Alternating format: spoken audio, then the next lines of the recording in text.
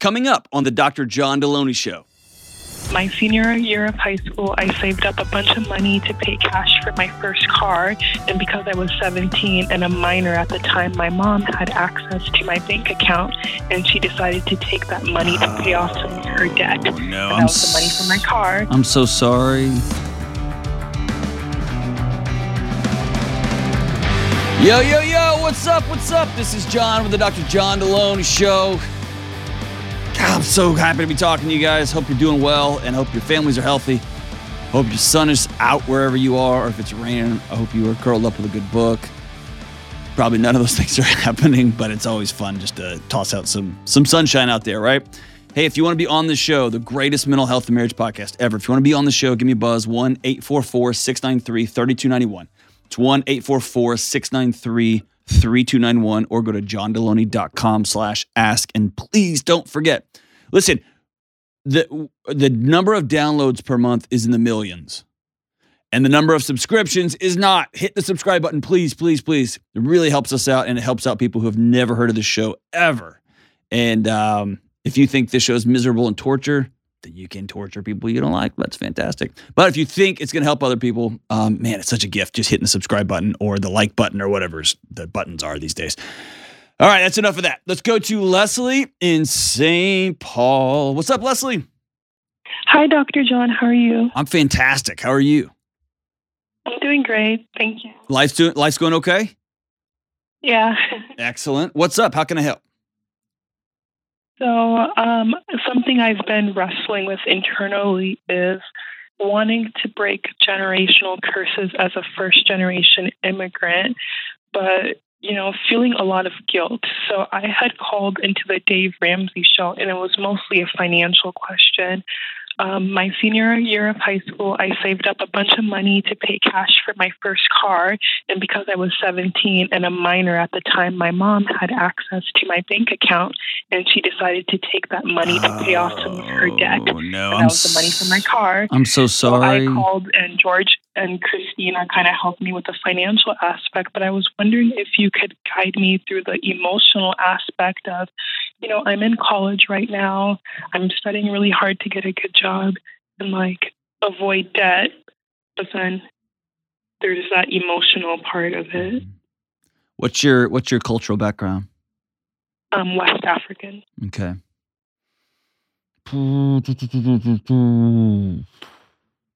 Is that a strongly maternal culture? Yeah. Yeah. Actually, no, it's very patriarchal, actually. Okay. Oh, man. Here's the thing. This is hard to do, and it's really probably not the right thing to do, but let's take the cultural aspect. You know what? I can't just tell you to scoot that over. Let me just say this. I think in my Western context, taking somebody's money from them is wrong across the board. It is in my culture, too. I mean, I was talking to my siblings, my aunts and uncles. Most people would agree that this is wrong. I mean, it's... So, yeah, maybe you should take the cultural aspect out of it. Well, I don't want to do that. I think that's been a problem, as though you can just take culture on and off like a pair of sunglasses, right? But that helps me, because there are cultures that your kids are very much yours, and so what's theirs is yours, and so it would be seen as something that in my house I would consider stealing. You're a thief. You stole from me. And in other cultures, it might not be seen that way. So I want to be sensitive to that, but at the same time, I want to honor your request to begin to create your new life here as a first-gen immigrant, and you get to begin to wrestle with how do you hold on to the heritage parts of your heritage that you want to keep and you want to be a part of your life moving forward. How do you grab onto this new Western culture that you're learning, and then really what do you have designed for your life?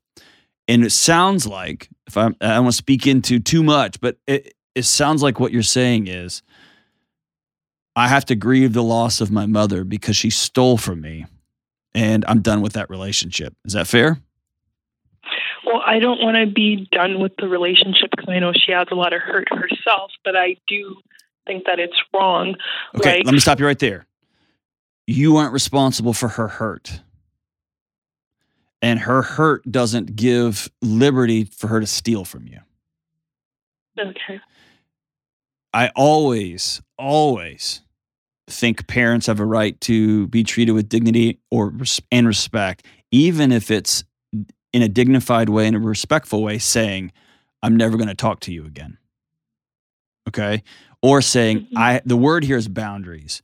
You are going to have to learn how to create boundaries that keep you safe, keep your stuff safe, and sometimes staying safe inside of a boundary also hurts really bad because it's lonely. And you should have your mom as your number one fan in your life right now, and your mom took from you. Mm-hmm. And let me also add this layer.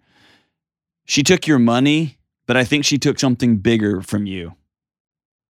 I think what she also took from you is your supports. Like, you were resting on her, and then suddenly she pulled that support out from under you. Does that make sense? Yeah, that makes sense. And it's almost like you lost your money, and that's heartbreaking and all that. You had plans for that money, but it's almost heartbreaking in like, it's like you're walking on sand now, right? Like you can't get a firm grasp on the ground. I don't know. Tell me, keep talking. Yeah, so like the financial aspect is one thing, but then it was like the manipulation and the gaslighting that ensued. Like almost being blamed for it, essentially. Yeah. That was like, okay, well, money comes and goes, it can be replaced, but the manipulation and gaslighting, and then also like, hey Leslie, make sure you're talking into your phone, okay? Yeah. There you go. And then also trying to build my own financial picture, but then like knowing that I'm responsible for someone else's at the same time is very stressful. You're not. You're 18 years old. Okay. Now, here's the deal. If you make adult decisions, sometimes they come with adult consequences. What do I mean by that? You get your own account so that your mom can't take it anymore. Which I did. Okay. Do you pay your own tuition? I get full ride scholarships, so no, I don't pay any tuition. But I mean, you're not dependent on her financially. Nope, not at all. Okay.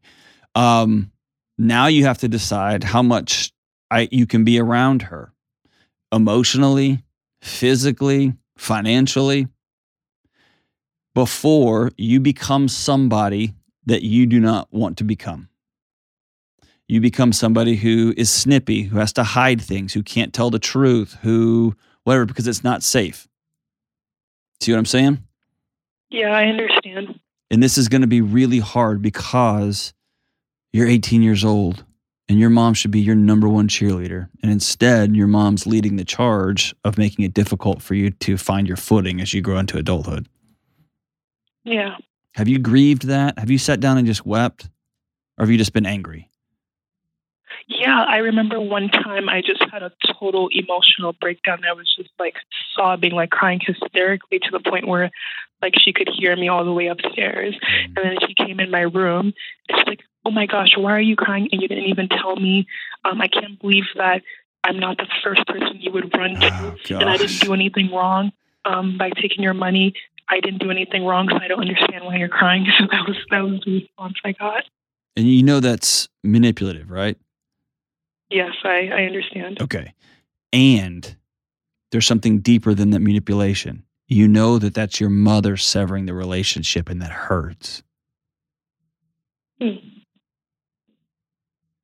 It's really easy to stop at the act that makes us enraged or scared, but beneath that, the most core relationship you have is with your mom.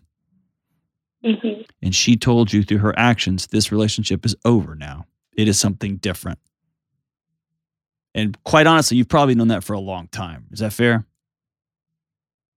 I guess. This type of manipulation and dishonesty and thievery doesn't just happen once. Mm-hmm. It's happened to other siblings as well. So. Okay. So the real question is, what are you going to do now? Well, so obviously I'm keeping my stuff separate now.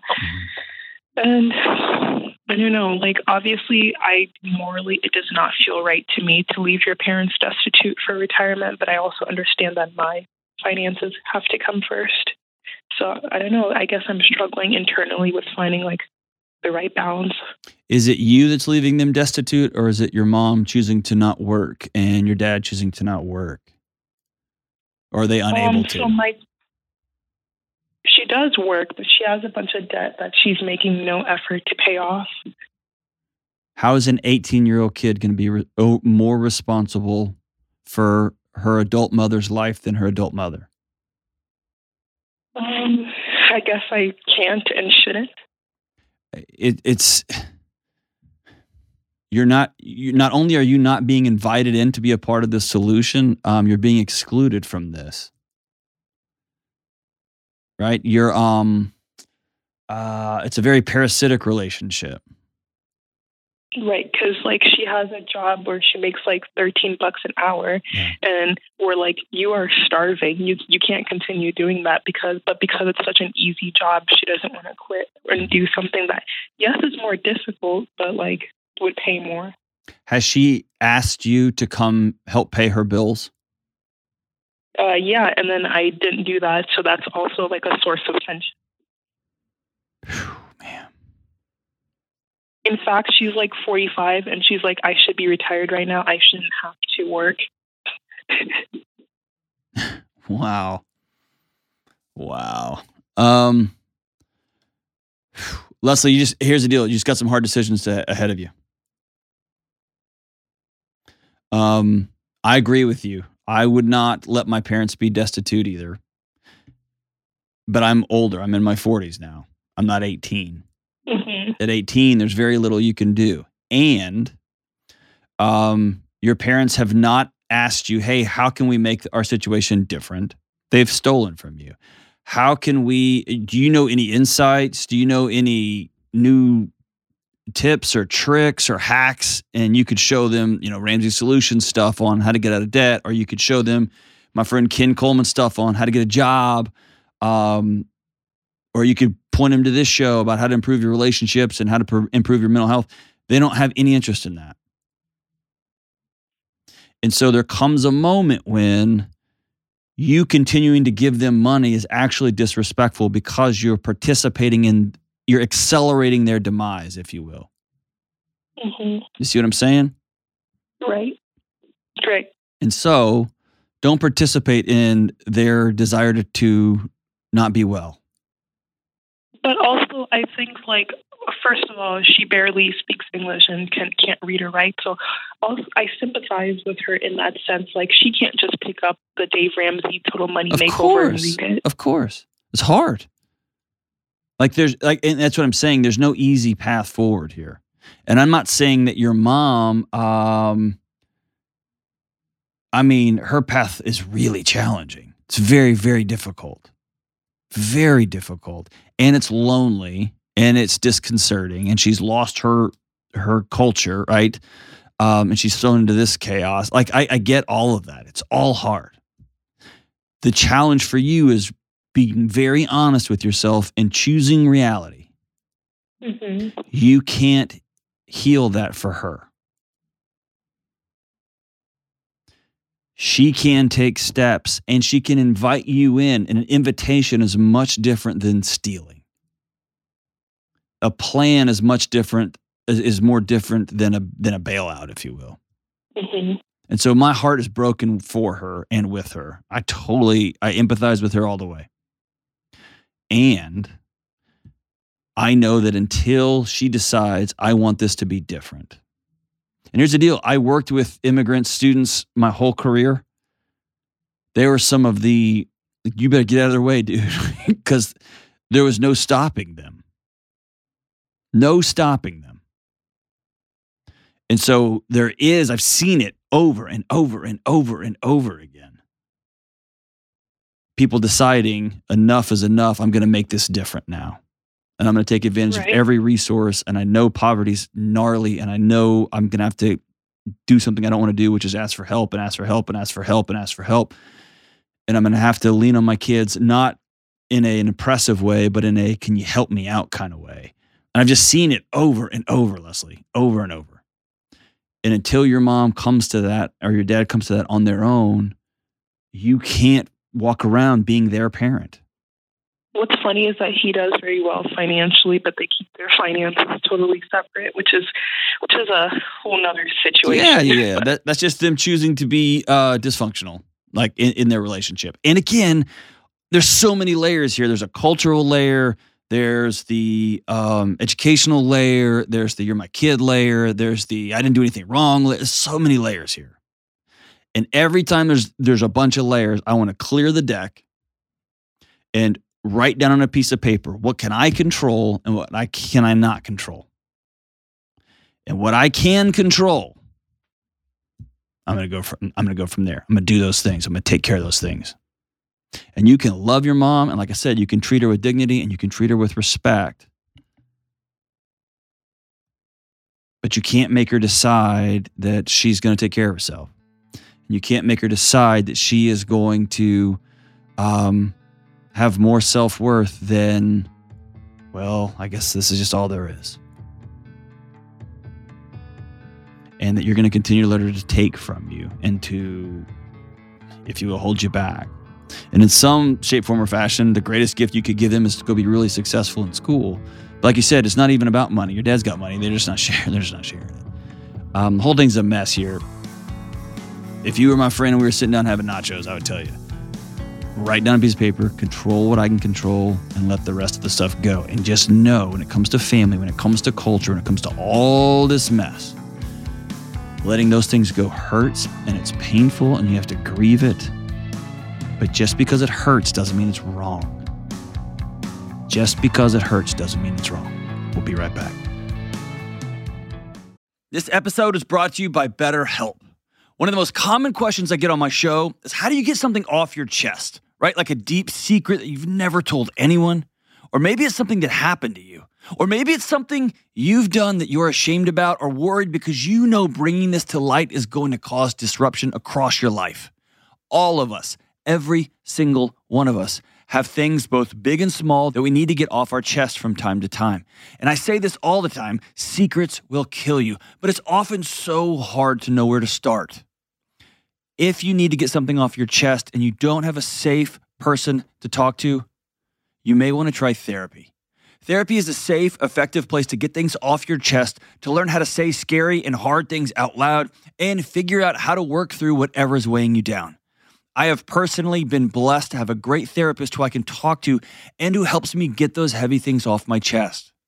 And if you are thinking of starting therapy, give BetterHelp a try. It's entirely online, it's convenient, it's super flexible, and it's suited to fit your schedule, whatever your schedule happens to be. You just fill out a brief questionnaire, you get matched with a licensed therapist, and you can switch therapists at any time for no extra money. Listen, it's time to get those secrets off your chest. Start with BetterHelp.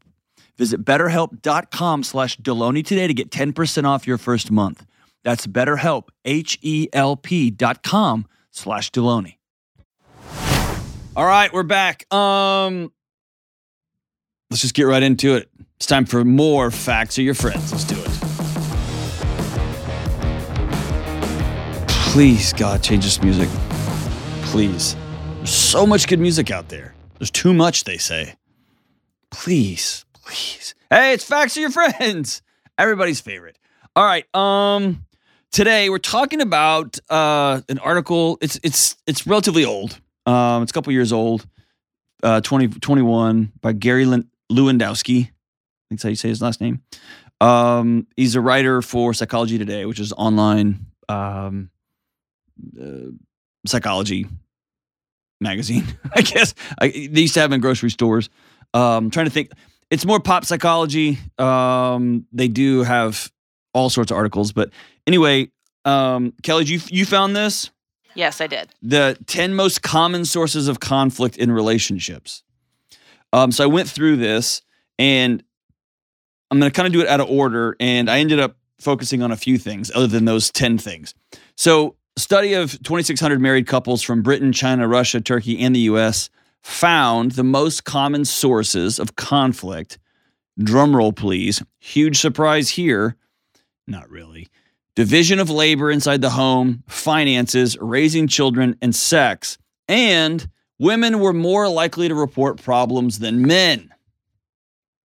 No way. No way. Man, these are our research dollars hard at work, America. All right, I want to talk about these 5 for a minute before I get to... I'll run through the other stuff. But I'm going to get to these 5. Division of labor. I'm going to get myself in trouble here, and that's fine. I feel like there's some truth telling that needs to happen here. This is often regulated along 2 distinct lines. And one is discussed a lot, and the other one isn't.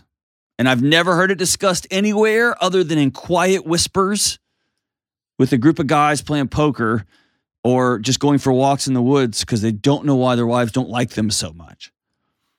Here's number 1. We talk about this, and we've got to talk about it more. Women's roles at home, even with the vast acceleration of women into the workforce. I think this weekend it was 7 out of 10 college graduates are women. I mean, the scales have tipped so far the other way. Women are in the workforce. They're in higher education. They are, they're closing the pay gap. And women still take on the lion's share of household chores. And yes, I think it's because men don't see this as quote unquote their job. And I know this is going to get me in trouble, but sometimes women do see it as quote unquote their job. And there's this disconnect, and men go home and they prop their feet up and they then wonder where their dinner magically is. And they wonder how these diapers are magically getting changed. That exists. The research does, if I'm being honest, it says that gap is closing, but it is still not close to being closed. And the other line is often one partner in a romantic relationship determines the benchmark for household chores, what needs to be done around here, and then criticizes or complains the other's not agreed upon standard. And we don't talk about that enough. That's usually talked in hushed whispers. For instance, I'll just use my house for example, because my wife doesn't listen to this show, so it's okay. I could do just fine with the dishes being done 2 or 3 times a week, maybe once a week, maybe once every other week. And for my wife, they need to be done every day, 7 days a week. And so there's been conflict over time in our marriage because she says you don't help out around here. And I'm looking around suggesting there's no help needed. Those dishes will be fine. There's like 7 plates and 4 cups in the dishwasher. I mean, in the sink. Nothing's on fire. There's more in the cabinet. And for her, that is one of the things that needs to be done before the day is over. And so I would challenge the notion I'm not helping around the house. I would challenge that with this idea that we have not sat down and said, hey, here's what makes you feel whole in this house. Here's what makes me feel whole in this house. Let's get there. And then from there, if I don't do what we agreed upon, now we got a problem. Kelly, you're married. Am I off here? Oh, no way. I mean, that you just 100% described my marriage of oh, no, it's going to give me trouble. My husband saying, but the bathroom's clean. It means me saying, but it wasn't wiped down this weekend. And him being like, but it's clean. And so you go to your girlfriend's, you're hanging out, and she's like, Robert never cleans the bathroom. I got to go clean it. And he is staring off into the stars in the front yard in his underwear, just like, what am I doing wrong? I don't understand. Yeah, the neighbors don't like us very much, so maybe that explains why. But yeah, because it's like, but to him, it's like, it's fine. Look at it. There's nothing and so anywhere. The issue here isn't a reported, he's not helping around the house. It's really, we haven't sat down and established what does clean look like. And you giving a little bit and being like, okay, it doesn't have to be sandblasted every other Saturday. And him, you're like, yes, it does. Every Saturday, not every other. Thank you very much. And him realizing that just because there's no dirty underwear on the floor, that doesn't mean clean. And I remember my mom telling me there's a difference between picked up and clean. I get that. That's the division of labor. It's the division of labor conversation. Okay? So, or do what we did and just hire someone. Oh, gosh. Don't even get me going there. Hey, and on the other hand, I do want to call this out. Guys, Get off your butts and help around the house. Just help. Anytime, here's the example. Anytime you're about to sit down and you look over and you see your wife not sitting down, you don't sit down yet. Don't sit down. I work hard all day. Shut up. Don't sit down. She needs to be, shut up. Don't sit down. Before you sit down, ask her, hey, is there anything I'm not seeing, anything I can do to help? How can I love you better right now? Right this second. And she might say, sit down and put your feet up, man. You've been running like crazy. And she might say, it would mean the world to me if you could just go grab the hamper out of such and such kid's room. What a gift. What a gift. So I want every wife, every husband, every couple listening to this talk about division of labor. I want you all to sit down and say, okay, where do you feel like I don't show up for you? And this is this I'm not genderizing this. It could be any of you. Where am I not showing up for you when it comes to the division of labor in the household? And for those things that come up, like I do help around the kitchen. Oh, once a week. Well, that's all that needs to be cleaned. Okay, now we have not a division of labor issue, but a what does labor look like? An excellence issue. I feel safe. I feel clean. I feel gross. I feel not enough. Whatever that looks like.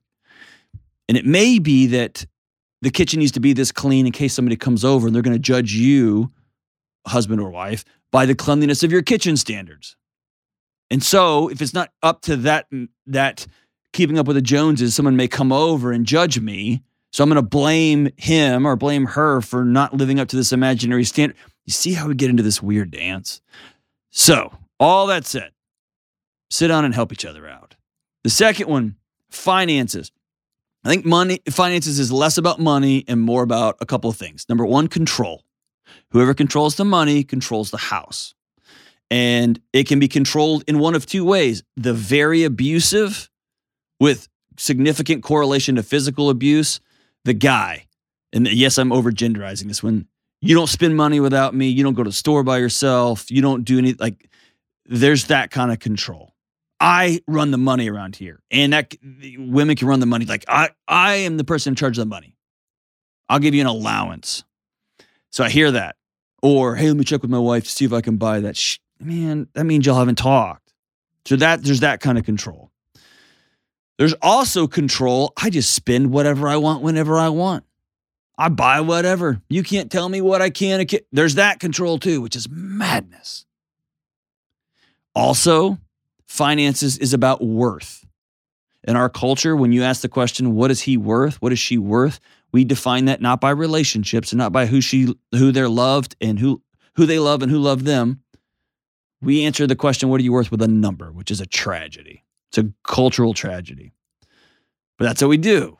And if my number is low, it's easy to begin to feel like not pulling his weight. He's not worth much. I'm married to a loser. And that goes both ways, both genders all over the place. And the third one, money is a really good indicator. You can look at how much you make right now and what your career trajectory is, and you can just push out 30 or 40 years and say, okay, this is about what our life's going to look like. And most of us don't like to live in that reality. So money tells you who you are and what you find valuable, how you spend money. And so couples need to sit down and say, hey, where are we going? What do we find valuable together in this life we've chosen to make together? It never ceases to amaze me as long as I live. People will create humans together. They'll share DNA, but they won't share a checking account. This is my money. This is his money. This is her money. I can't think of, other than just outright abuse and infidelity, I can't think of something that's more divisive in a marriage. If you have to protect your own money, you shouldn't get married because you're not all in. You're mostly in. And mostly in doesn't work in marriage. All right, that can be a whole other conversation. Real quick, raising children. I want to do it like this, or you want to do it like that, or my mom did it like this, or this is how I was raised. Kids are the new parent scorecard. It's the report card for parents in the 21st century. Everyone's got steps and tips and tricks instead of focusing on your relationship with each other and focusing on your relationship with the kids. That's a whole other conversation. But there's something about saying, okay, when this kid is 25, what do we want for our child? And I would start that conversation. Number one, I want my kid to want to come home. Why do I start there instead of I want my kid to be successful? I want my kid to be a Fortune 500 CEO. I want my kid to be married well. Because everything for a child is rooted in the attachment relationship with their parents. Everything.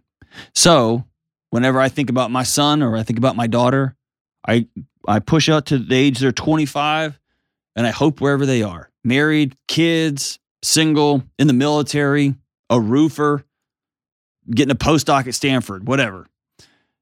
Number one, first and foremost, want them to know, oh, dude, there's a safe place I can always go. There's two people that are rooting for me, no matter what. Raising kids, about relationship. Fourth one is sex. We talk about this all the time on this show. Sex means everything in our culture, all of it, all at once. It's the most wild twist of fate, but here we are. I'll blow past that one because we talk about that a lot here. I want to touch on this because it's important. Women are more likely to report problems than men.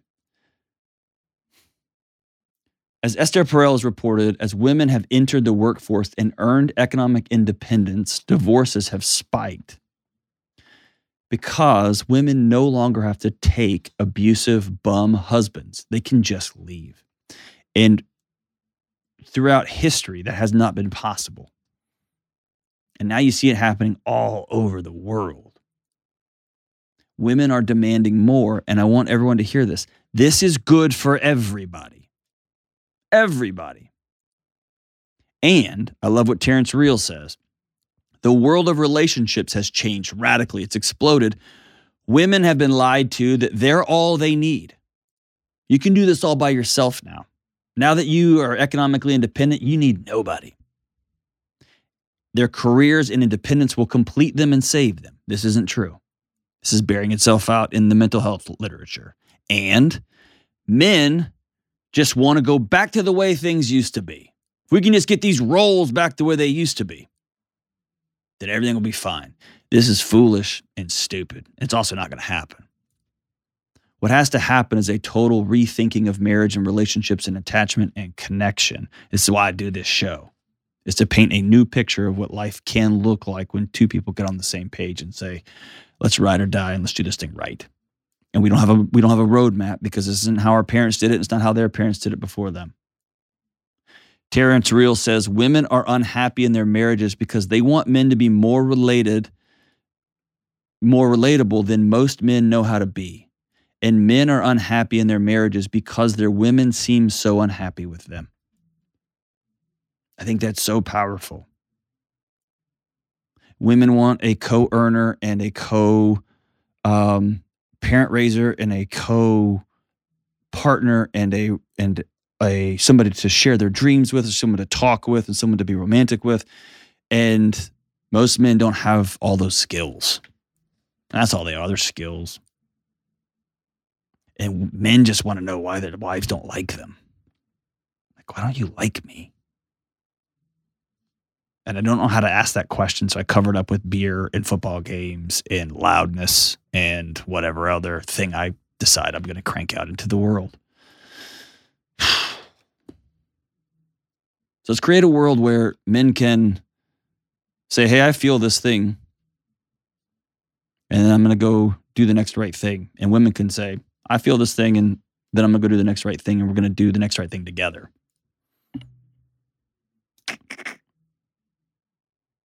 And a quick buzz through these things. The 10 sources of conflict: partners condescending, possessive, jealous or dependent, neglecting, rejecting, unreliable, abusive, unfaithful, inconsiderate, physically self-absorbed. What a great sign of immaturity there. Moody, emotionally unstable. You spray your feelings all over the place. Sexually withholding or rejecting. Quick to sexualize others. You're always talking about how hot everybody else is.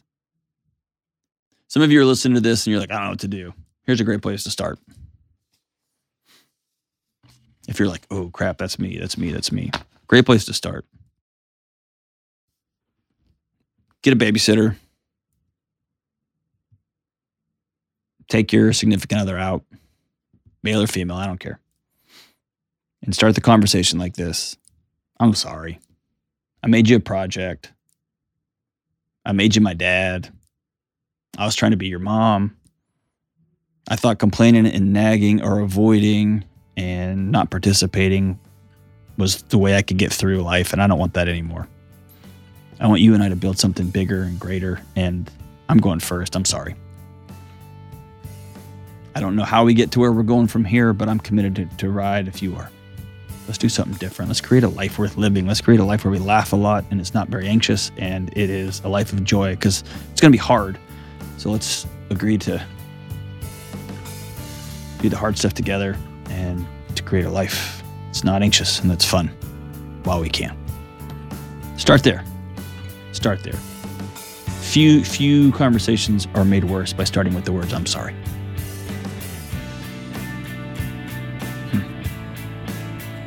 Let's minimize conflict if we can. We all need a little less conflict. We'll be right back. All right, let's go back to my hometown, H-Town, and talk to Alex. Hey, what's up, Alex? Dr. Deloney, how are you? I'm partying, man. How about you? Better than I deserve. Excellent. I'm not partying at all, actually. I'm at work. What are you doing, man? No, not much. Very cool. How can I help? Okay, well, just in short, I have a history of being very rageful. If a person is trying to make me mad or angry and they say the right thing, I can go from very happy to full-on rage mode very quickly.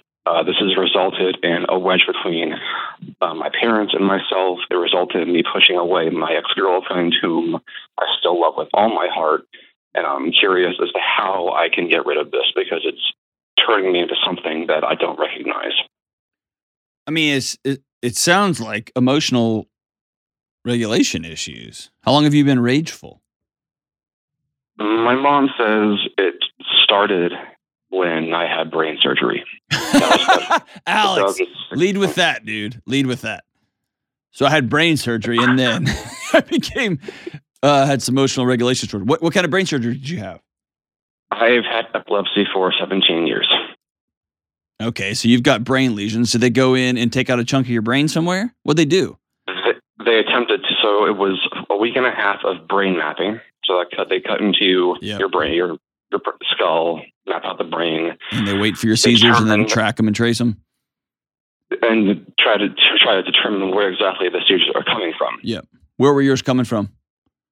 They determined it was far too close to Broca's area, that if they cut into that area and missed, I would not be able to speak for the rest of my life, worst case scenario. Oh, so that was down in your frontal lobe?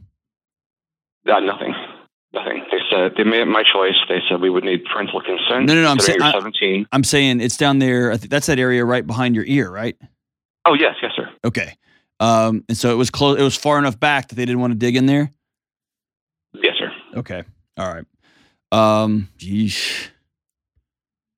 Okay. No, I'm not entirely certain since I didn't suffer like a massive brain damage or a head injury. I'm not sure if there's a correlation between change in behavior and just like an invasive surgery such as that.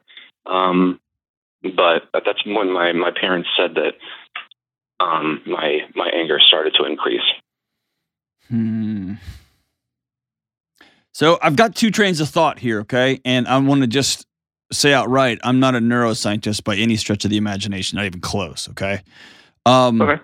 My first thought is, have you heard of the Phineas Gage story? Yes, sir. When the bolt went like through his eye and out his yeah, it shot through his frontal lobe. Survived? Yeah, he was a railroad guy in the 1800s, and he was packing powder, and it exploded, and it shot it like a missile through his brain, and but he lived.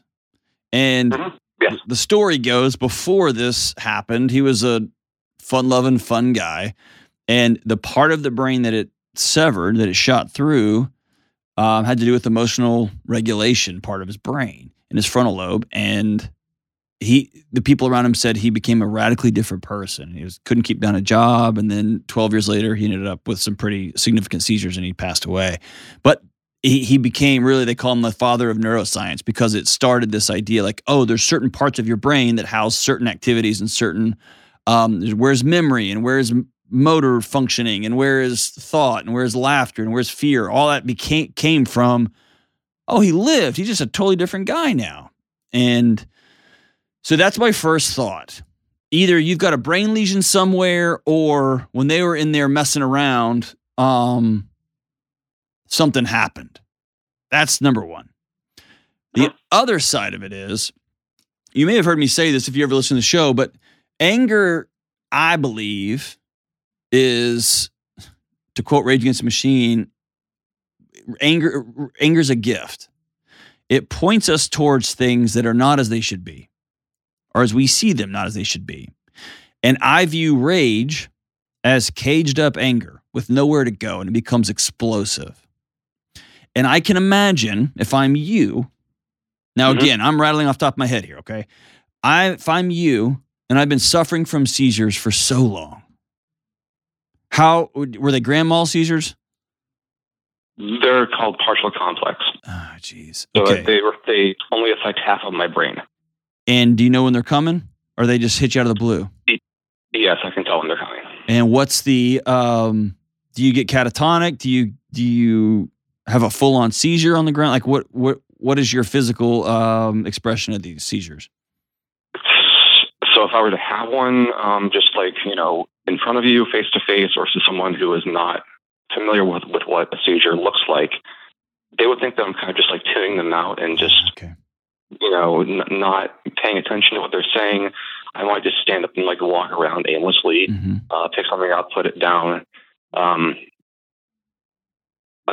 had one grand mal seizure in my life. Okay.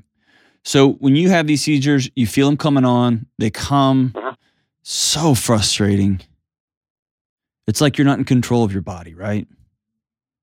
Exactly. They happen at least twice a day. Okay. And you go to all this brain mapping, all this surgery. They get all this stuff done. And they tell you, sorry, man, we can't help you.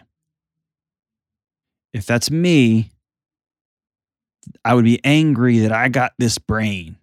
I'm looking at all these kids in my grade, and they've all got brains that are different, that seem to be functioning, and they're drinking them and smoking them away. But I got one that chooses to shower me with electricity a couple of times a day. And I and then the doctors say, hey, we can't do anything for you. And that just puts a lid on that anger. And in my world, that's rage. And so what I'm telling you is, I don't know if this is physiological or if it's psychological. What I think is important is you've identified this as a problem. Is that fair? Absolutely. Yes, sir. Is it something that you have determined you are unable to help? My anger. Yes, your rage. You're lashing out at people is what I'm asking you. Yes. For example, my parents, my ex-girlfriend was one of them. I regret it immensely. But do you, if you and I were just sitting across a table looking at each other, would you tell me she said a thing and I was physically unable to stop what happened next? Or if you plumb the depths of Alex, would you say, no, I was just so mad and frustrated, I just snapped, but I could have not? It's hard because it's a little bit of both.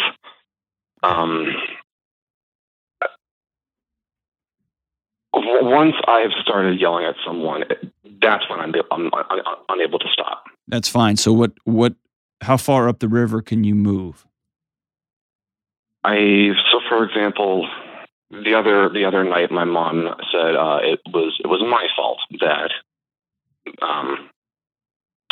my girlfriend and I broke up, and she was right. She was just telling me things that were true that I did not want to hear, and I just kind of had to bite my tongue. And let's stop right there. Let's stop right there. What if when your mom starts telling you something you don't want to hear.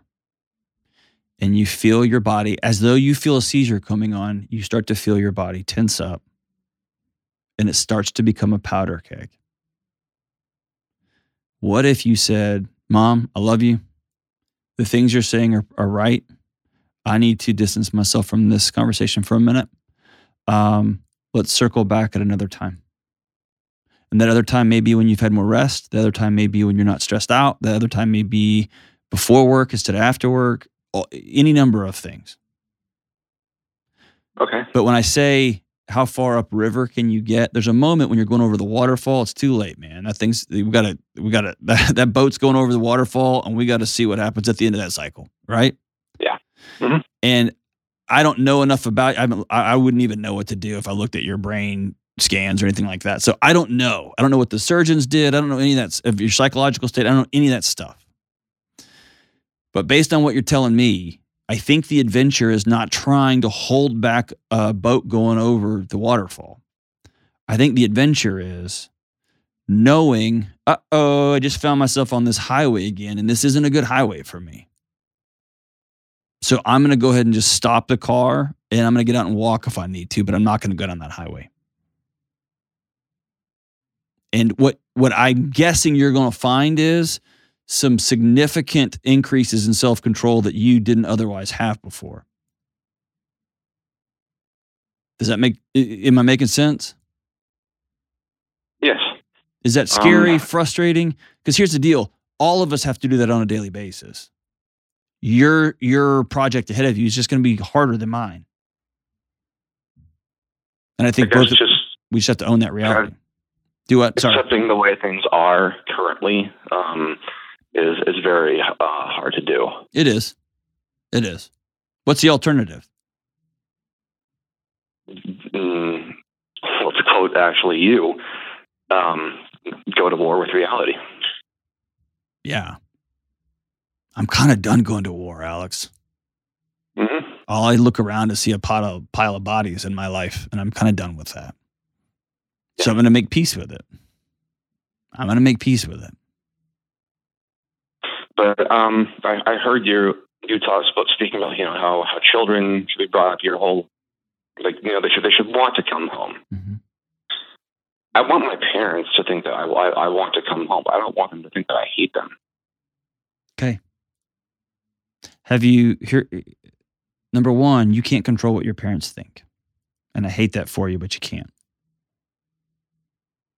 The second thing is no matter what's happening behaviorally, your parents have some sort of guilt over the way your brain works. It's the way parents are. They're wondering what the way my brain works? Yep. They're wondering what they ate to give you this genetic issue, or what part of their DNA contributed to the wiring system. Parents will they will find a way to blame themselves, dude. And so it may be you do what I just said in that last segment, but you're doing it for parents. You flip it around. How old are you? 23, sir. 23. Mm-hmm. Man. Can you imagine scrounging the money up and taking your parents out to a cheap breakfast at Cracker Barrel there in Houston and saying, hey, I want y'all to know I love you so much. I'm so grateful for everything you've done. And I'm going to get to the bottom of this thing. And I'm going to ask you to, number one, stay with me. Don't give up on me, because I'm not giving up on y'all. And I'm not giving up on Alex. Can you imagine that conversation? That would be amazing. Can you do that? Yeah. Would you do that? Here's the deal. Would you do that for you? Because you're carrying so much weight, my brother. And here's the other piece of that. Letting them know, I'm going to work on, just use that analogy I just gave you. I'm going to work on trying to reclaim my emotional regulation. And that means I'm going to have to get way upriver. And sometimes I may put my hand up and say, I need to back off, step away from this conversation. If you can give me half hour, I would really appreciate it. And to tell them, don't take this as a sign of disrespect. I'm not being ugly. I just feel my body heading down a river that has a waterfall at the end of it. I don't want to do that. trying to choose a different way. And over time, your body hopefully will settle in. And if it doesn't, it may never, man. You've got some neurological architecture challenges that the rest of us don't have. And so again, instead of going to war with reality, just knowing I need to avoid these kind of confrontations because I get to a place where I can't come back. And I would strongly recommend that you get with the neuropsychologist and see if there's some sort of exercises you can do to begin to practice emotional regulation. The brain's got a magical way of drawing from other parts of the brain that don't normally do activities to engage that part of your brain to pick up the slack. Okay. Have you already done that? Have you met with a neuropsychologist? I met with a psychologist, not a neuropsychologist, no, sir. Okay. There's psychologists that are trained to look at your brain and to say, okay, here's the particular challenges in this particular part of your brain. They're going to express themselves behaviorally in this way. And so let's work here. Because I don't want to give you some tasks that are just unreasonable because of your brain architecture, right? Yeah, sure. I don't want you to beat yourself up for things that you can't help. I also don't want you to avoid things that you could help. You just didn't have a guide to take you through the jungle. Okay. But beyond all this stuff, before I let you go, don't give up on Alex, man. Thank you. I'm serious. I can hear you. Sir. I can hear you're just freaking tired. I am. So tired. Probably tired of the seizures, tired of hurting people that you love, tired of being alone, tired of feeling alone. All my life, all I've ever thought about is myself. I took my family for granted. I hurt people that I loved. And I don't want to be that person anymore. Okay. 2 things. Number 1, don't be. Number 2, cut yourself some slack, dude. You've been trying to not die your whole life. Is that fair? Yes. A couple of times a day, every day for your life, you are struck by lightning. No matter where you were, in the bathroom, with friends, talking to a cute girl, wherever you happen to be, you always knew at some point I'm going to get hit. And I don't know when, and I don't know where, and I don't know how it's going to look to the person I'm talking to. And that made you short, and that made you frustrated, and that made you hard to be around sometimes. Big whoop-de freaking do. See it? Yeah. If a little 12-year-old boy came up to you and was trying to apologize because somebody said, I'm going to punch you in the face twice today, and you're never going to know what's coming. And you walked up and that kid snapped at you like, hey!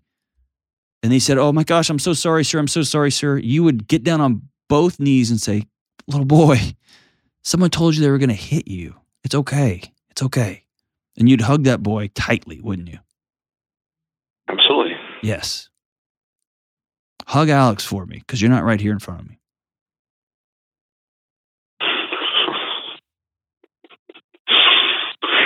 Thank you. Okay? Thank you. Don't give up. What I imagine for you in the future is you've got an extraordinary story to tell. Little kids in your exact same situation. That one day you become a really pathfinding neuroscientist, or you become a great local counselor, or you just become a great accountant that's got a temper and that sometimes abruptly walks away from conversations. But that people look to because you're honest and you really understand what it feels like to not be at home in your own body. And so you're able to sit with people through all sorts of hell that they've walked through. What I'm saying is the world needs you. Don't rob the world of the gifts you're going to give them. Get the help you need, my man. So grateful for you. We'll be right back. Hey, what's up? Deloney here. Listen, you and me and everybody else on the planet has felt anxious or burned out or chronically stressed at some point. In my new book, Building a Non-Anxious Life, you'll learn the 6 daily choices that you can make to get rid of your anxious feelings and be able to better respond to whatever life throws at you so you can build a more peaceful, non-anxious life. Get your copy today at johndeloney.com. All right, as we wrap up today's show, Kelly, I'm going to throw a quick curveball. This song is one of my favorite songs in the whole world by one of my top 2 or 3 bands ever. Song's called The Ballad of Love and Hate by the great Avett Brothers. And I'm going to fast forward to the end of the song here. It's just a love song that they wrote between love and hate. The song ends up like this. Hate gets home, lucky to still be alive, and he screams over the sidewalk and into the drive, and the clock in the kitchen says 2:55, and the clock in the kitchen is slow. And love has been waiting, patient and kind, just wanting a phone call or some kind of sign that the one that she cares for, who's out of his mind, will make it back safe to her arms. And hate stumbles forward and leans in the door, weary head hung down, eyes to the floor. He says, "Love, I'm sorry." And she says, "What for?" "I'm yours, and that's it. Whatever. I should not have been gone for so long. I'm yours, and that's it, forever. And you're mine, and that's it, forever." We'll see you soon.